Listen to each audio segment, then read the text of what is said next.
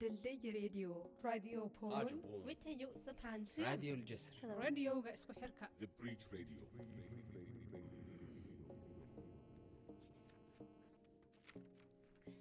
Hej, välkomna till Marabouparken. I will change to English now. Is that okay for everyone? Yeah. Is that okay for the English? Yeah. Great. Yeah, thanks so much for coming to Marabouparken Konsthall tonight. My name is Jenny, and I work here with Bettina, who's at the back there. And we're really excited to have this event here tonight, launching Shahram Khosravi's new edited book, After Deportation, Ethnographic Perspectives. I work with the program, and we invited the Bridge Radio to what we call the research residency, which is this space just up here in case you haven't been before. And it's a place where we can work with groups and collectives to support their work in some way, and provide resources so they can develop some of their work here in Stockholm. So during this time, I'm standing in front, sorry. The Bridge Radio met with Shahram, and they shared the work they do. The Bridge Radio are a radio from Copenhagen. They're a community radio made up of people with and without citizenship who focus their radio on migration and asylum politics. And also during this time when the Bridge Radio have been with us, they have connected with Unge Sverige, and we have Mahmoud here tonight from Unge Sverige, and have followed their amazing campaign and protest against deportation back to Afghanistan. So we're really super thrilled to have such an amazing group of people here tonight. And I just will quickly say the format. Shahram is going to do an introduction to the new book, after which Nana and Kipanga and Mahmoud will share their work on anti-deportation and share some questions with Shahram about the book. Following that, we will show a film by Sini Plambesh called Becky's Journey.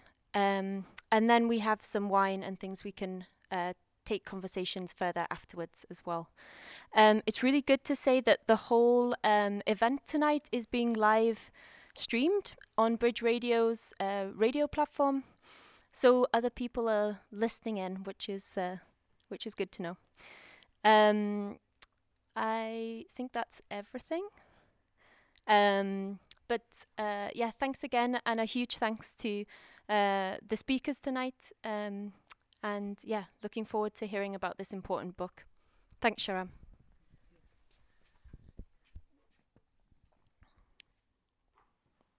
Hello, thank you. It works? Yeah, good. Thank you, Marabouparken, and thank you, Jenny, for arranging this. I want to start to say where this book comes from. The book comes from an absence of studies and research on what happens after deportation. We have a lot of research and researchers and publications on deportation and detention, but not what happens after that. Yeah. So I wanted to make such a book for focusing on exactly this aspect of deportation. So I organized a a workshop 2 years ago at Stockholm University. So people came, many of them have chapters in this book, and present their works. And the focus of the book is first after deportation, what happens after deportation, not deportation itself. And also the form is ethnographic. The emphasis is on lived experiences of people who have been deported. So it's testimonies, it's witnesses of what they have gone through after they have been removed from US or European countries. It's in, if I remember correctly, it's 13 chapters, but 11 of that is ethnographic examples. And it covers a broad geography, from Jamaica and the Dominican Republic to Cape Verde, to Nigeria, to Mali, to Afghanistan and Sri Lanka. So it covers many different cases, and scholars who wrote the chapters, they focus on different aspects. One on gender aspect, another on the economic aspect of deportation. Another one focus on family relations, etc.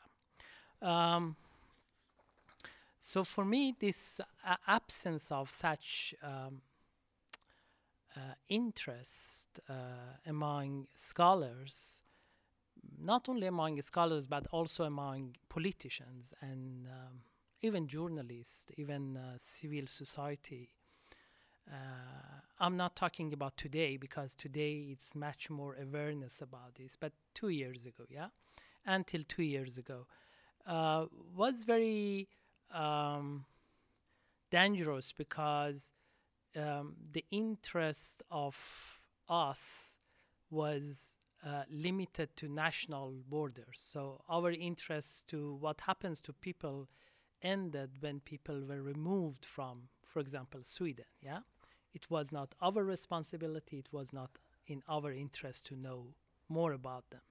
This is exactly what the states do. They say, we are only responsible until the people are deported, people are removed. After that, it's not our responsibility.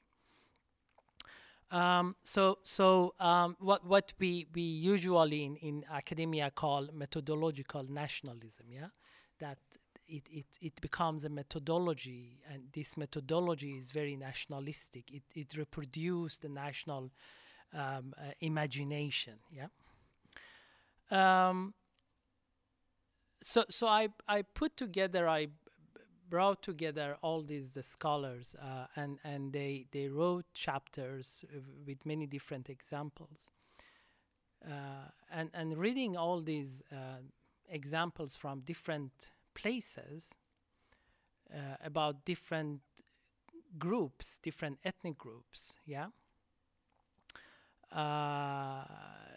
shows some similarities. Similarities is what happens after deportation is more or less very same,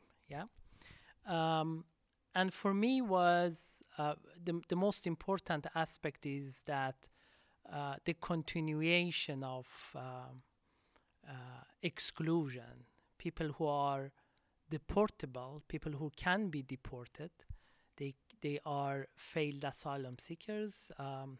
Also, it means asylum seekers who have not been granted, who are rejected and deported, or undocumented migrants who are deported. So they are in condition of undocumentedness. We see also this happens after deportation. So it's very important to see this continuity of exclusion here, exclusion there. Yeah. So that double exclusion, outcast there, outcast here, yeah, excluded here, excluded there. This is something we see through the book in different examples, yeah, in different geographies. Chapters show that what happens, the life after deportation, is colored by exploitation, by violence, by social marginalization, by stigmatization, by a very harsh precarity. Yeah, and of course we should think about that there is variation. Yeah, it depends on how much money one has. I mean, class is very important. Gender is very important. Post-deportation consequences are not same for women and men. They are suffering differently. Age is very important. Those who are deported, for example, the case of Afghans, because they come to Europe as very young asylum seekers, as kids, as minors. So they spend their formative years in for example, in Sweden or UK. And then when they are deported, they have been outside that country in all those years. They have been, building up their life. Yeah, I'm coming back to this because it's very important. So age is also important. It's very different if you deport an 18 years old person or a 65 years old person. Another aspect is ethnicity. Again, in case of Afghan, you know better than me, but if you are, for example, Hazara, who are suffering from systematic harassment, discrimination, racism in Afghanistan. So the situation is different if a Pashtun is deported or has. I'm not saying it's easier for a Pashtun deportees, but we should always include all these aspects, yeah? Class, gender, ethnicity, all these, yeah? So, and including looking at all these aspects and consequences, then we start thinking the language we use is misleading. The language we use in the context of deportation, mainly used by politicians and journalists in public debates. For example, we say sending them back home. Cases shows that there is no home to go back. They are not going back home. We are sending them to places it's very unfamiliar, hostile to them. Another term is reintegration. So people are back and they will try to reintegrate. This is also wrong because in many cases they never been integrated in first place before migration. So how can they reintegrate again? Next misleading term is voluntary return. Even if people sign the letter and say we agree to be sent back, we cannot call it voluntary. If there is no legal option, if there is no legal alternative, so the term voluntary is wrong. Indeed, so deportation is always forced migration, is forced, yeah? So we should always remember that. Even if in the cases they are called voluntary. When people are deported, so we usually think the deportation in terms of in forms of individuals, yeah. But the impact, the consequences of deportation is on communities, yeah, or on families. So countries who have many migrants outside, and many people are have dependent on the money sending back by migrants, called remittances, in case of mass deportation. So you can imagine what consequences it has for that country. I give many examples from Afghanistan because this is something but you can correct me if I'm wrong. 2016, 600,000 Afghans were deported from Iran and Pakistan. 600,000, yeah? So you can imagine that family members, parents, husbands, kids receiving money by these people. The money is not there anymore. So we should always remember that deportation is about, an impact of deportation is on community, on household, not only one individual. Another aspect of this continuation of exclusion is many deportees cannot get ID cards after deportation. Many of deportees have never been in that country we call country of origin or homeland or country of citizenship, yeah? So they cannot get ID cards, or it's very difficult for them. Many of them are second generation migrants, so their parents left that country, so they are not in the system. So they are undocumented even after deportation. Another aspect of post-deportation life throughout all chapters is stigmatization. People are stigmatized. Deportees are stigmatized when they are back, yeah? They are stigmatized as criminal. They are stigmatized as failed migrants. You are not successful in your migration. You failed. They are stigmatized. Women are stigmatized to be prostitutes in Europe. So we have a different form of stigmatization deportees suffers from. When we deport young people, when they spend their formative years in Europe, in Sweden, they go to school here, they learn language, they get some certificate from schools, and they are back, they cannot use that, yeah? They cannot translate that certificate to the local school. They cannot use the language they have learned here to use in the... So it's very difficult to continue school, yeah, after deportation for younger people. In those countries, people are deported. They already suffer from very high rate of poverty, very high rate of undocumented unemployment. Infrastructure is very bad. So it's very difficult for people to, even if they have certificate or they can speak English, it's very difficult for them to use that after deportation.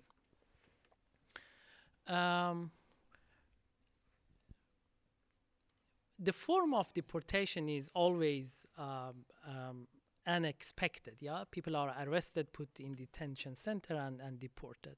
So the people don't have time to prepare themselves, and this lack of chance or opportunity to prepare themselves for going back is very important to make that journey very difficult. Yeah.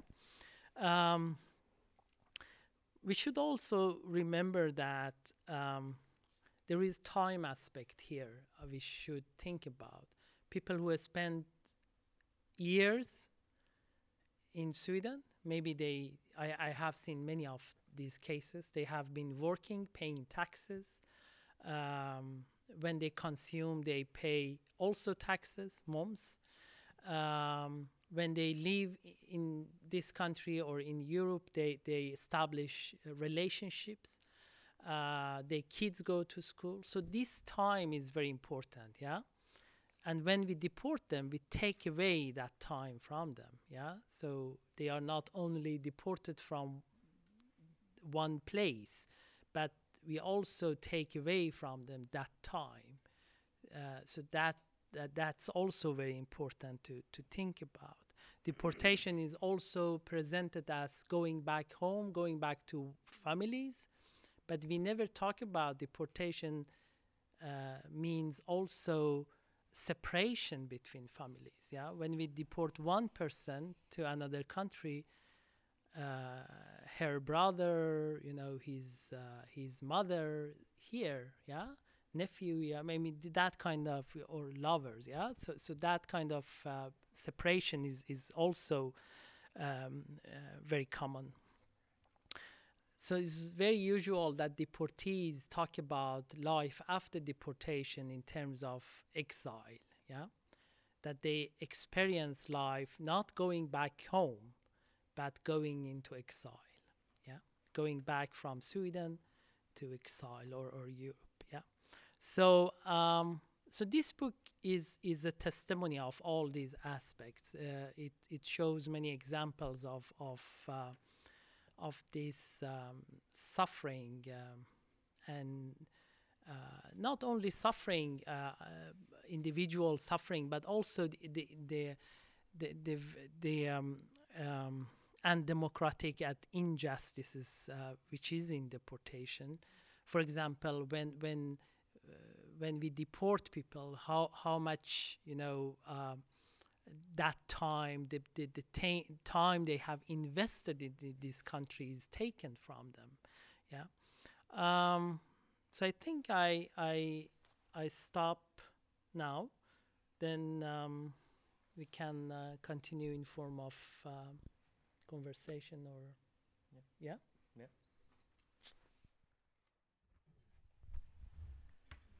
Okay, thank you, Shahram. So I think the next we will go on with, we are here, Kapanga and I from the Bridge Radio, and then Mahmoud from Ung i Sverige. So the first I wanted to ask you, Mahmoud, is like if you can explain about Ung i Sverige, and also the struggle that you have had, like your mobilization against deportation. Hi everyone, my name is Mahmoud and I am one of a spokesperson in Young Sweden, Ung i Sverige, and maybe some of you know about the time that we had demonstration. We began that in 6th of August in front of Parliament. It's because of that we had money demonstration before this, but it didn't help, and we didn't had any choice to do anything else. And this was the last chance that we could do or we had to do. And we did demonstration more than 2 months, or and the first problem that we faced it was that all the people that was in the beginning, like 10 persons, all of us was young people, and everyone know that it's very difficult to stand outside of the home in the night, and also to have the demonstration because of racist, because of Nazist, and also all other things. But whatever, we did that, and during that, we could fix some home for a place to all those refugees, or and some commander we saying that. So all of most of them is young people, and right now they doesn't have any places to sleep. They doesn't have any place to stay. we tried to fix for some of them, and we keep doing that. Uh, and also during the demonstration, we could stop like 5 or 6 deportation from migrations work at custody. Uh, they was in the way to deport to Afghanistan, and everyone know, like Shahram said, about what will happen after that they deported to those countries. I'm from Afghanistan, and I know uh, what will uh, happen with me if I go back to Afghanistan, and also for the other that come in Sweden or in Europa. Uh, that's not just uh, ISIS and Taliban that's problem. That's also the government of Afghanistan. That's also a problem for us, and also the fighting between the people that live in Afghanistan is also very difficult and dangerous for, especially for Hazara, because they are not so much, or maybe they didn't in the past like those things that they're doing right now. The another groups, and I'm not telling that just Hazara should not send back to Afghanistan. I'm saying that Afghanistan is not safe for anyone. No one should send back to Afghanistan, but mostly for Hazara.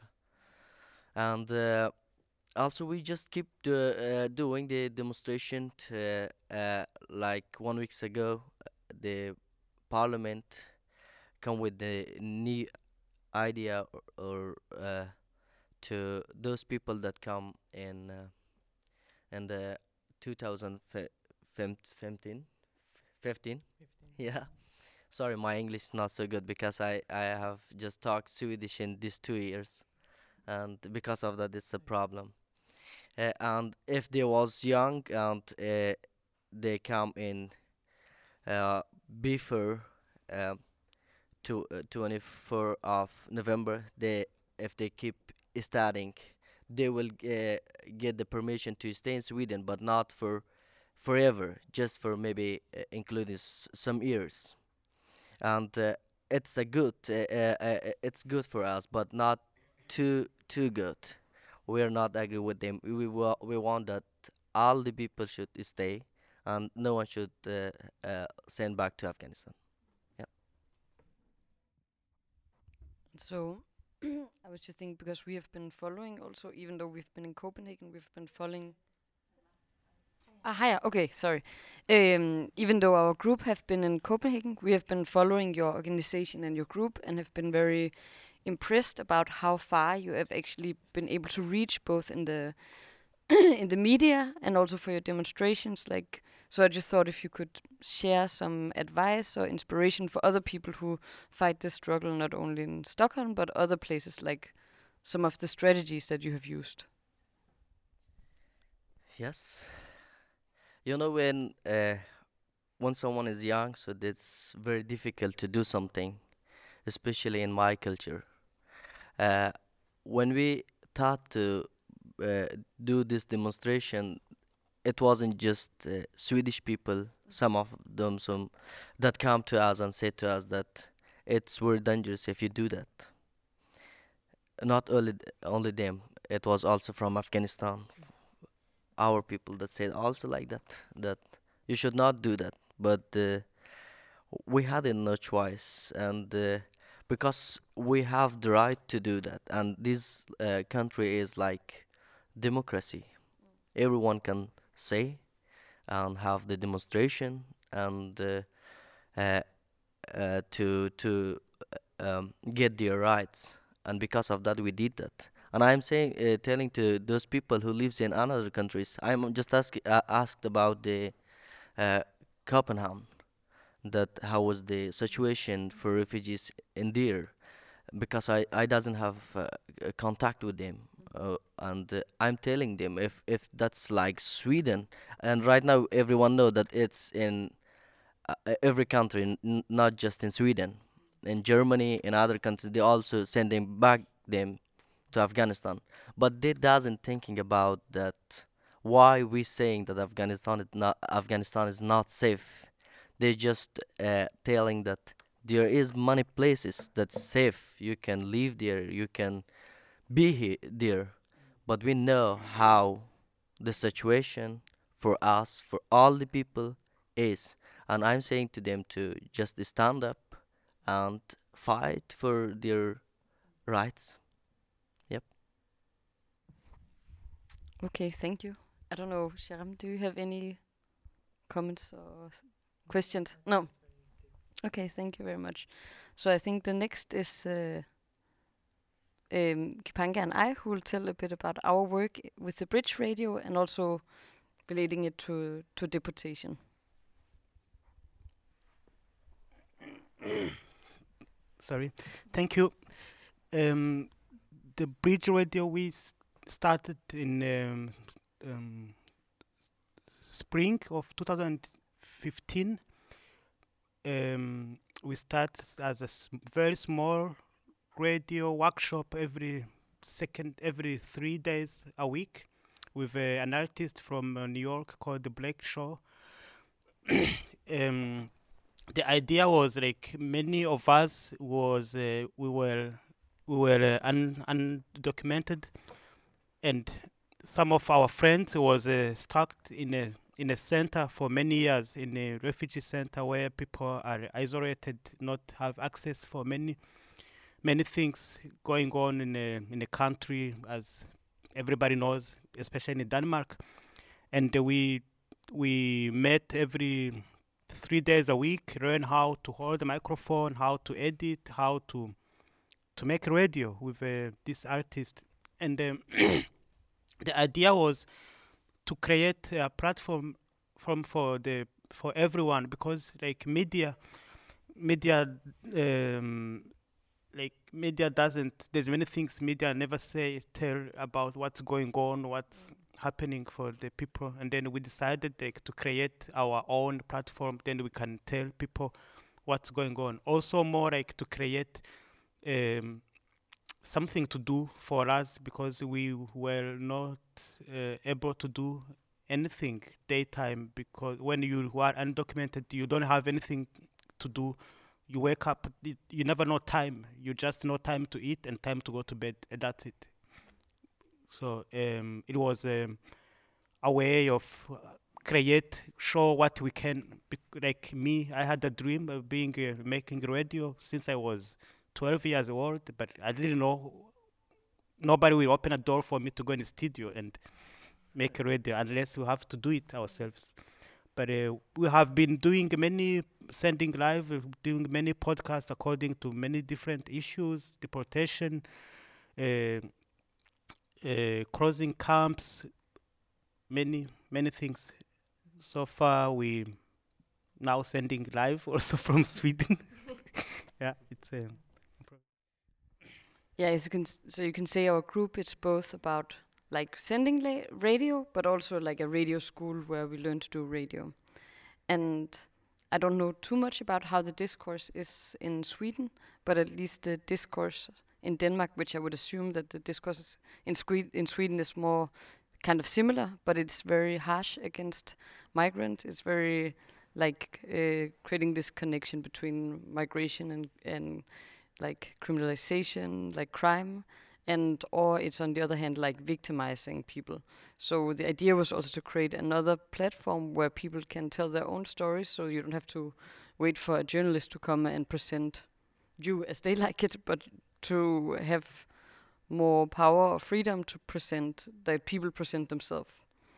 And I would say in our group, in our collective, relating more to the issue of deportation, like Kipanga just said, we have been making programs about deportation and about how to resist deportation based on some of the groups that exists in Copenhagen. There is especially one group called No Deportation Without Resistance that we have been making a program with, who try to support people who are in threat of deportation, that you can contact them, either if you are yourself in threat of deportation or if you know of somebody. And then they will try to support you in different ways through that process. Also demonstrating at the deportation. But also we experience, like, so it's a subject that we work with, but also I think we experience it a lot in our own group, because we are a group consisting of people with many different statuses according to the state. So some people in the group are deportable and are under threat all the time of being deported, which of course affect all of us in the group, and of course at different levels, because some are like on the direct threat of deportation. So it's something that's very present, I would say, in different ways. And when we had to prepare for this little talk, we also talked about we read the article of Khosravi, and we talked about this stigma of people who return, or like return, it's even the wrong word, like we just said, but who get deported, yeah. So yeah, we talked about like sharing some experiences also on this. Yeah, we did talk about it, but I just want to say thank you very much for your presentation. It was really grateful. What you said is true, but I would, maybe you've said everything I thought I will tell, but what I know, some of the things you said was something was the most important was the people of under age, like when you get 18, you get deported. Like it's like you have been here. It's hard. You have been. We know how it is hard to integrate in this society when you came from there, which means like if you came in Sweden or Denmark when you are 13 years old, like, teenagers, they get integrated very fast, not like when you are 30 or 40, something like that. From 13, 14, 16, you are completely integrated. You speak fluent language, you understand situation. Then when it came on 18, when you were supposed to go to university or do some other things like other people, then you get deported. Means like you will now start a new integration in your own country where you don't even remember what's going on. Under this kind of pressure of society, people talk about you. Hey, he just came from Europe. He get deported. You became like nothing. Like it's like being a coward when you go on a field and then you get returned back home and nobody will understand you. Everybody will say, hey, you sent back home because you were a criminal. You couldn't show what you could. People say talk many things about it, and you will be able to move from country. It brings a really bad feeling in your heart. You feel like I don't want to be here anymore. Where am I belong? Then you will have to travel and go another places. Some of the other things is like more like now I'm talking more people under Sahara, like people who travel from Central Republic, from Mali, from all those areas up to the coast, Libya, until they take a boat to come to Europe. Like these people or families, they sell everything they have. You have to sell everything you have up until you sell your glass and forks because you need the money you travel border to border. You have to pay corruption. Up you come to Libya. If you don't, you not end up being a slave for someone. You cross, then you lucky cross the Mediterranean Sea, and then you get deported. Again, nowhere. If you survive, no, you have to restart again life because even government doesn't give what they promise. In 1 hour past, one of our friends, he was deported like a month ago. He was a part of a radio as well. He just called on Facebook just to tell how he's doing. He said that he's in house, he cannot go out. And what they promised him to give him, they didn't give him. And he signed it to go back home. So he don't know what to do. And he cannot come out because of police and his people are looking after him. So those are kind of consequence after the deportation. And one more thing is is like some of countries under Sahara Desert, they collaborate with other countries in Europe. Like it's a kind of like corruption. European Union pay money them to take people back, to give them documentation, and receive them, and then when you come back, you go with two police. They give you the authorities on the airport, and they just go in a hotel and sleep, and then they took a flight, come back here, and they don't know what will happen to you. You go on an interview in a prison, torturers.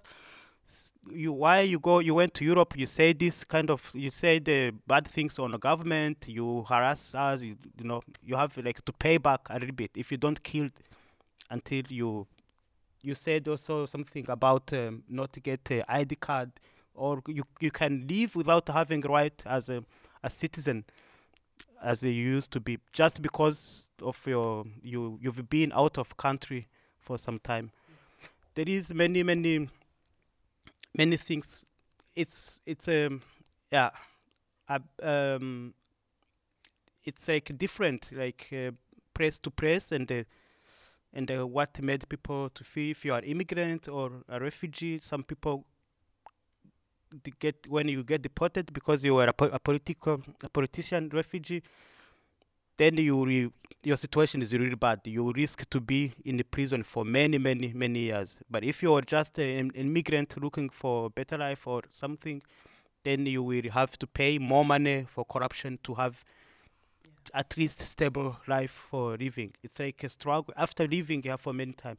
Also think about the back when some people have they spend many years in the cross centers where they cannot be deported, you know, and even if they wish to go back home, nobody will take them back home. They just have to be there until they die, day after day after day after day. It's also like a strategy the countries, like a Western country, use to send a message, like to reduce the numbers of people moving back up here. Like if I sit in a cross center, in a cross camp, and talk back home with my cousin, I have to say, hey, don't come this place. You should never come back here. And then even if you get deported, you have to tell a story what you know that place. It's also a strategy of reducing numbers of immigrants in that way. So I think I will have to give a microphone back, but there's a lot to talk about after deportation. Yeah. Thank you. Yeah. Maybe I will just say a final comment before we ask some questions back to Shahram. So I think also, thank you very much for this book, and I think it's very important also in these times where EU are making more and more agreements about like externalizations of the borders. So I think like deportation and after deportation is becoming a more like current or like very present issue that we have to deal with both in social struggles or in academia. So I think it gives some good and inspiring thoughts also for us as a group, I think, about how we tell our stories and where they end, like not to to go beyond this methodological nationalism.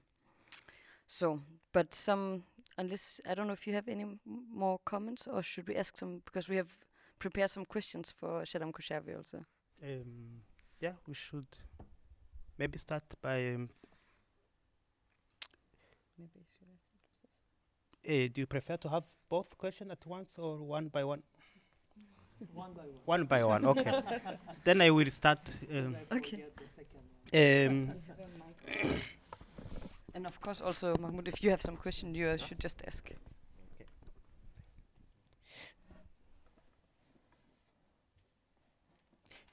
Why did you think that it is important to bring this awareness, or why did you think that it's important to talk about after deportation to write this book. Yeah, maybe do you think maybe what you can tell maybe two ways, like you think it's important for the Western to know what will happen? Is there anything can change this or try to? Yeah, as I said in beginning, I thought it's important because I couldn't find myself a book on this. Yeah, I find some people working on this issue. I mean, in North America, in American scholars have published some works about deportation and what happens after deportation from U.S., but not in Europe. Yeah. So I thought it's good to bring together as a book examples from different parts of the world, different nationalities, different contexts, yeah, to show how similarities, yeah, the similarities of post-deportation life. It's also important for me to show politicians who say what happens when we just leave these people at the airport in Kabul or in Baghdad or in Kinshasa. That's after that is not our responsibility. This is Afghan government's responsibility. No, I want to show the consequences of what happens is not, of course, is Afghans. I mean, when you mention corruption, we should think about corruption is also one aspect of governments and corrupt police in those countries are part of the problem. All those money you mentioned, they are promised. I mean, the deportees are promised to get, and they never get. Yeah, the chapters shows also they get sometimes some part of that money, but never the money they are promised. Yeah. For example, Sweden say we give you some money, but you have to start a business. How can you start a business in Kabul when you've never been there? How can you start a business in Baghdad when the Baghdad is like the Baghdad? Yeah. So that's impossible. The impossible conditions, and they know that. Yeah.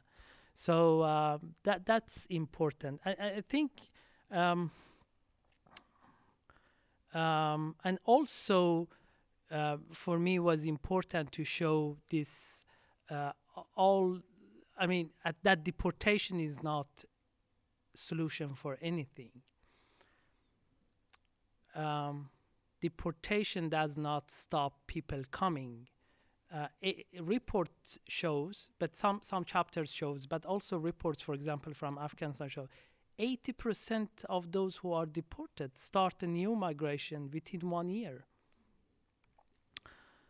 I have interviewed 20 young Afghans who have been deported from Europe. 16 of them are not in Afghanistan anymore. And the 4 others, they are planning to leave Afghanistan soon. And Europe spend €1 billion a year for deportation. €1 billion per year. And people start coming, I know people coming back. And this is part of resistance you mentioned, yeah? Resistance to deportation is not staying, starting, coming back. And they start a new migration because all forces pushing people out are still there, yeah? When the insecurity is there, when corruption is there, when unemployment is there, when all these problems are there, so you send them, people are coming back. I once asked a young Afghan, I mean, about dangers, you can be shot to death at the border between Iran and Turkey, or you can drown in Mediterranean Sea. And he said, okay, then I die only once, but here I die every day. So they know about dangers, but they make a very rational choice, yeah? So this is part of resistance you mentioned. Yeah, it was not exactly answer to your question, but yeah, something. Yeah. So the next question I wanted to ask is about, because now we are also here some groups who are more like activist social struggles, and also what we have experienced with in Copenhagen. So how do you see that this that research and academia, what is its role in like inspiring or shaping social struggles? So how does it become accessible, and what role should it play? Yeah, this is what we do here now. Yeah, not having this event at universities. Yeah, because I mean universities are public. Yeah, it in theory it's open for everyone, but in practice it's not. I mean, when I started as a student, so we could go everywhere without code and cards, anything. But today you need security cards, you need codes to go to corridors, you keys, all these issues make university less and less accessible. So for me, it's very important to bring out academia to public places, because university is not anymore a public place. And in a good country like Sweden, I mean, even here we see that academic and I feel very bad to say this, but even this book I published, it's so expensive that is not accessible. Yeah, academic publishers, this book costs 1,000 crowns, so only libraries and university can buy. So I hope that some pirate sites put it online. Shit, this is going online, and so I just forgot that. But I hope, yeah, I hope that it become online accessible for everyone. And I'm sure it happens, yeah, because it's shameful, yeah, that many people put so much time to make that knowledge, and that knowledge is not accessible for people. I wanted to say on when you asked about the responsibility from Afghanistan government, I called the refugees minister, and his name is Alim Balkhi. That's the refugees minister in Afghanistan, and I asked him that how long can you have the responsibility that those they are sending back to Afghanistan. He said we can just take care of them for 2 weeks, not more than that. And it was it's not okay, because they're saying to Sweden that we getting their responsibility how long the that they need, but it's not correct. And also according those people that come to Europa, uh, uh, and in Sweden, most of them is like from Iran, from Pakistan. They never been in Afghanistan, and they doesn't have any family or uh, uh, föräldrar. Vad betyder på engelska? Parents. Sorry. Yeah, they doesn't have any parents in Afghanistan, and also right now they doesn't believe in, some of them doesn't believe the same God that in Afghanistan they believe. Or and when that's coming to the culture, that's not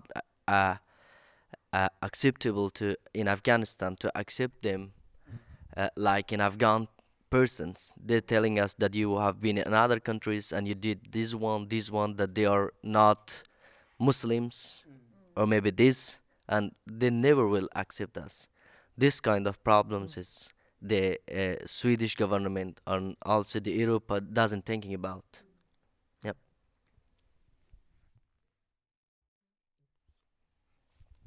Okay, so we have a lot of different questions, so I will just pick one of them. Um,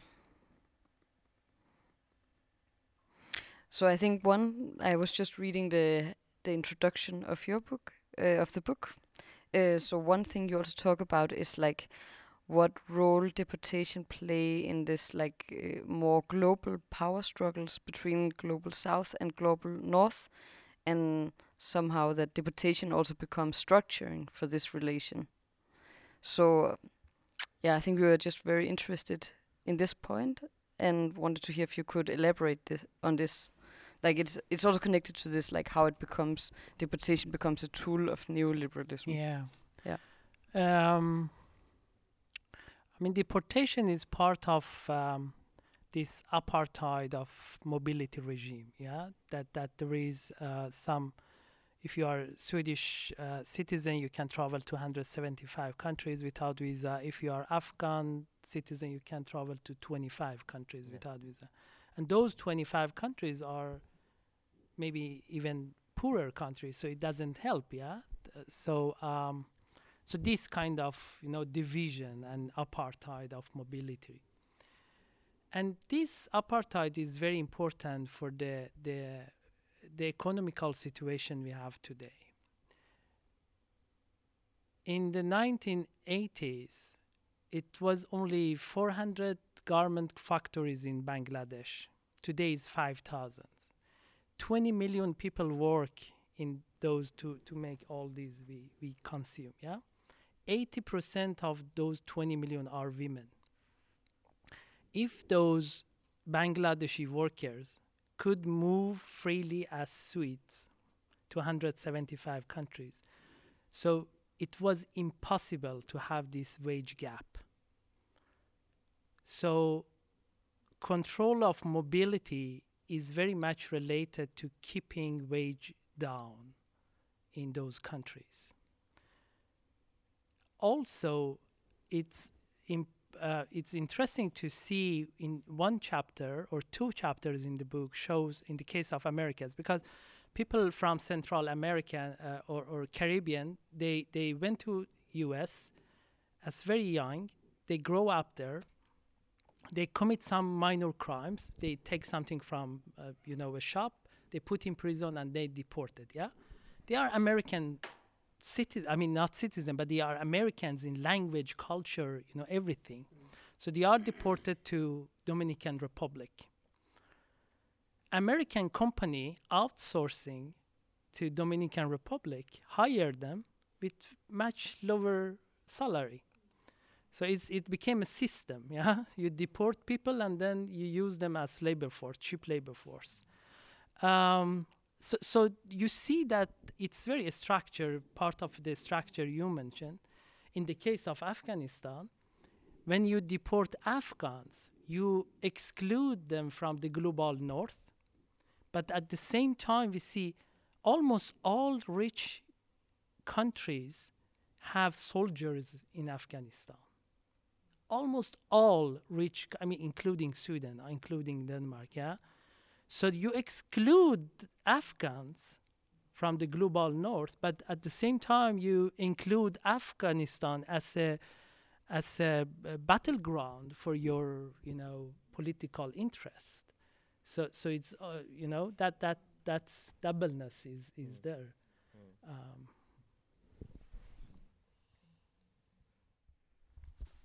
So I don't know if we should at this time open up if there is any questions from the audience to Shahram, Khosravi or Mahmoud or us from the Bridge Radio. I hope this is the long one.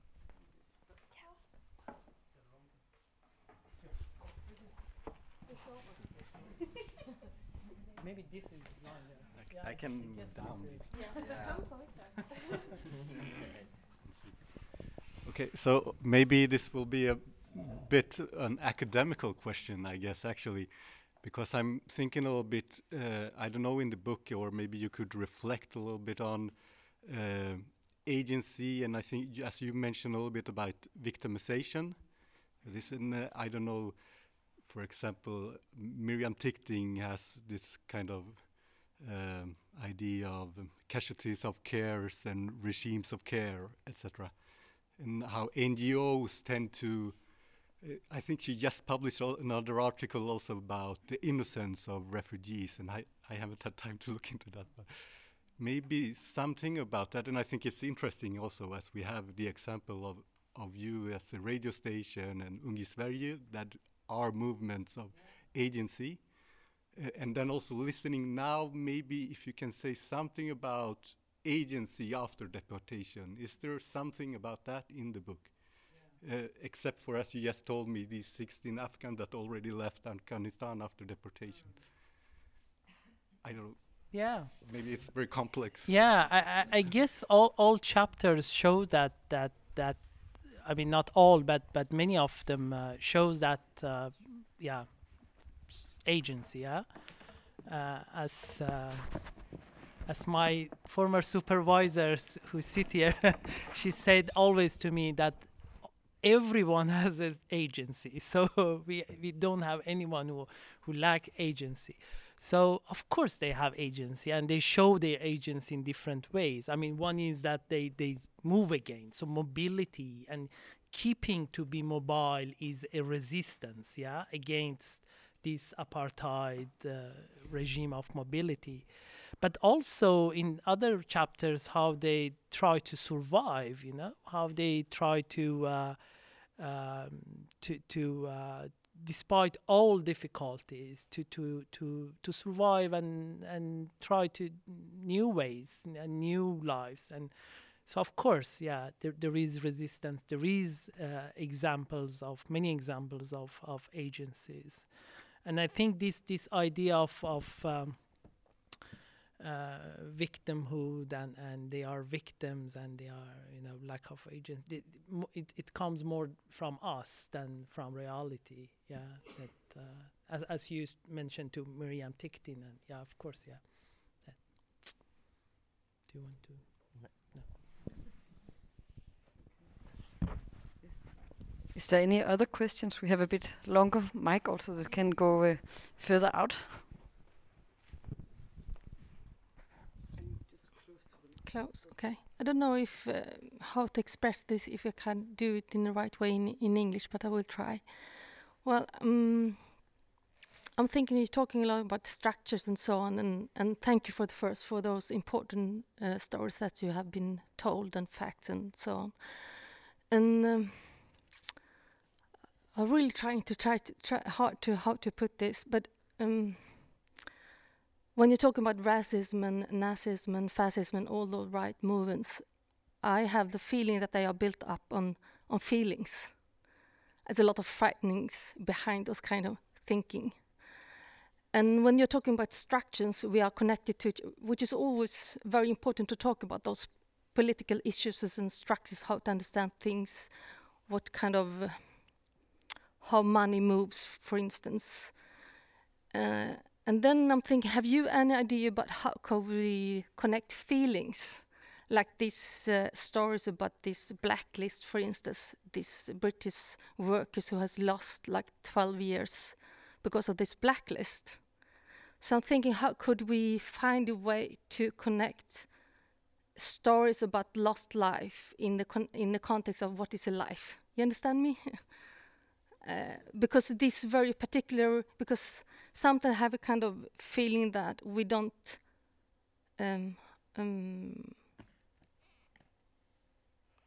I think the story that you do through your books is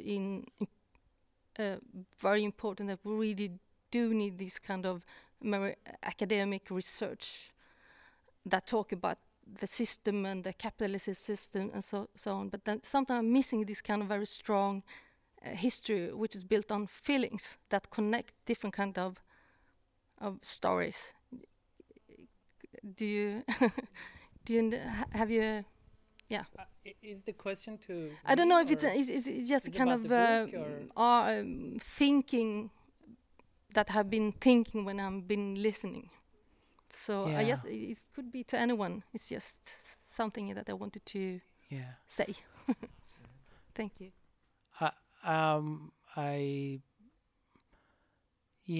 don't know if emotions are missing from the book. I'm sure that some chapters are. Have you read it or no? Okay, yeah, yeah. Because you mentioned the book, I referred the book. So. Yeah, yes, I agree with you. Yes, a structure and emotions of people we are talking about, and this is what I said, ethnographic perspective and focus on lived experiences of people who have been deported. And in these lived experiences, of course, emotions are a very important part. It's also more like, as we said, for example, the bridge radio was started by to give voice to the people who couldn't get a voice anywhere, so they could express themselves, say what they face and what they think, and do, like sit and make a podcast, laying in your bed in a camp, in a refugee center or a camp, which is where you are isolated, and record yourself how you feel. This podcast will not be sent anywhere else, only at the Bridge Radio or something similar, writing articles. So there should be emotions. Without emotions, what will be that?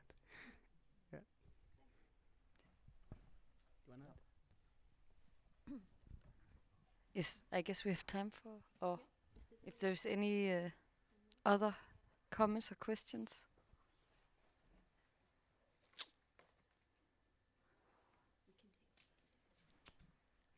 What about here in the back?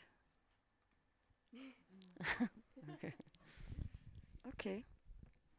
So.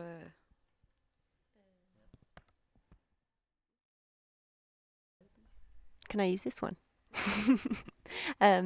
So maybe a really big thank you to Shahram, Mahmoud, Kipanga, Nana, and also I should have, of course, introduced Akhenze and Katrine from the Bridge Radio, who are diligently making this live radio.